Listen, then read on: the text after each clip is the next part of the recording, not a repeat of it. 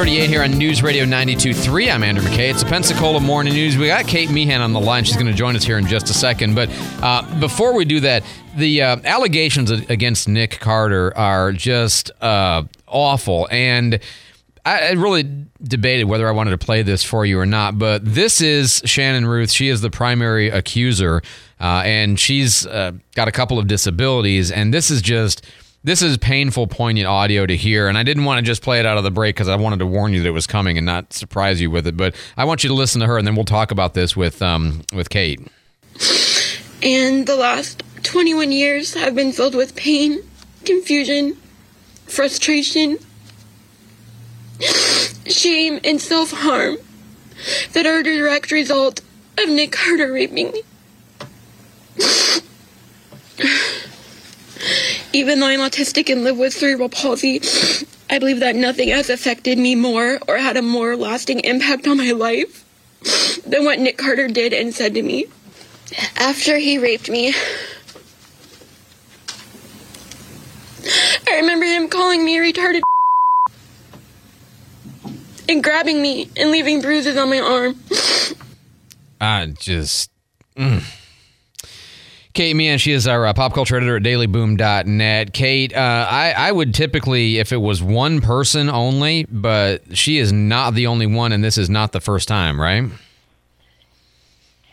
Yeah, that's the thing. When it's an accusation or an allegation, you kind of weigh both sides of it and generally fall down the middle and hope it's not true. But in this instance, her attorney spoke after this woman did, and he said that there are 3 other women that are on this lawsuit with her that are bringing similar allegations. And it stems from an incident that allegedly happened in 2001. And in that era, going back 15, 20 years, there have been other women that have come forward and accused him of similar things.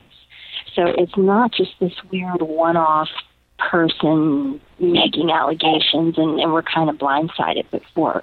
Like, we've seen this before, we've heard it before, which makes it not sit as innocently or, with question marks like maybe it would have if it was just her. Yeah, and obviously listening to her describe what she recalls and what she alleges, and it was 21 years ago, but we also know that there's been a lot of changes in the culture around these kinds of incidents. And again, it's, one person, I'm always cautious. Multiple women, I'm a lot more persuaded, because, which is unfortunately the pattern, right? Typically abusers don't do things one time, sadly, which is, why the importance of coming forward, right? Right, exactly. It's usually there's a history and a pattern there that people eventually start to speak up about and get a little bit more confident in speaking up about when they're not alone. Since we're kind of talking about horrible things, the news from Celine Dion, I watched this video, and I'll just be honest. When I first saw the headline, Celine Dion has stiff person syndrome, I'll just be telling you my reaction was I kind of laughed because I'm like, that just sounds like a made-up, ridiculous thing. And then when she's talking about it, I'm like, oh my God, that sounds awful. Like, just your body not cooperating with your commands. And it's pretty rare, but this sounds pretty terrible.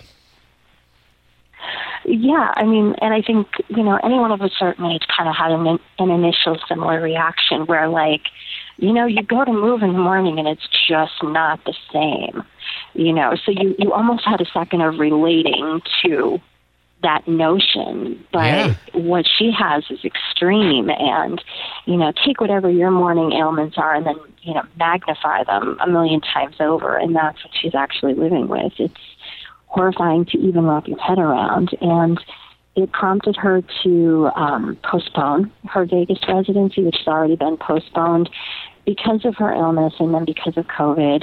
And it's weird because there were rumors earlier, at the end of last week, that she was about to schedule those dates. And so it's interesting that what came out is that they're actually postponed again into 2024 with the hopes that she'll be able to perform again. Also, she had a tour of North America that has been completely canceled. Wow. Yeah.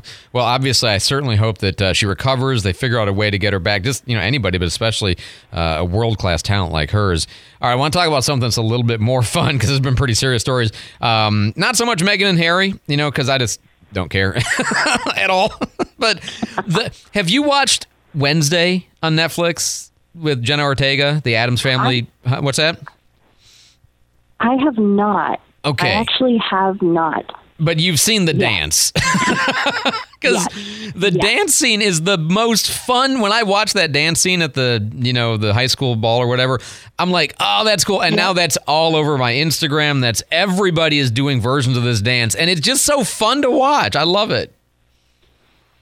It's fun to watch, and it balances all the heavy stuff because it seems like there's a lot of heavy stuff out there right now. Yep. So it's great when you're scrolling and something like that pops up and variations of it pop up to kind of lighten the heaviness that's really surrounding us. Yeah, most definitely. No, that's absolutely true. One last one I wanted to get to with you is, and this is just one of those, come on, girl. Jennifer Lawrence claims that she's the first female action lead in a movie from Hunger. Come on. Well, she's admitting that it was a mistake to say that, and it was a blunder, and she said that she was nervous during the interview, and, obviously there were a lot of women that came before her. Yes. That might have done even more than her. Right. For decades now. My first thought was, I'm like, Mila Jovovich, Angelina Jolie, Charlize Theron, Demi Moore, Uma Thurman, Linda Hamilton, and... there's been a couple of women who were lead action stars, so... Yeah, exactly. So you can't take that title and try to run with it, and she walked it back pretty quick. And said that she was just trying to communicate what a rush it was to be able to be in a role like that. So how that notion turned into what came out of her mouth, I'm not quite sure, but at least she was fast to walk it back. Yeah, and, look, everybody blunders sometimes when they say stuff, and, the pressure of being pithy on TV can get to anybody. I certainly understand that. Kate Meehan, she is our pop culture editor at dailyboom.net, joins us every Friday at this time. Kate, as always, a pleasure. Thanks for the time. I always appreciate it. Thank you. 7:45 on News Radio 92.3. Candy's got traffic on the 5s. And taking a look around, we are just watching this one accident on Scenic Highway right now. It's between Langley and Creighton, smack dab in the middle. Police are on scene. They are directing traffic. Traffic on the 5s brought to you by Executive Landscaping. Big enough to get the job done, small enough to care. 250-3756 or no hassle estimate. Traffic tips, text 437-1620. News Radio 92.3, informative, local, dependable. Hey, when you're looking for a vehicle, you got to think about, are they just trying to sell you one car, or are they trying to, create business and a relationship and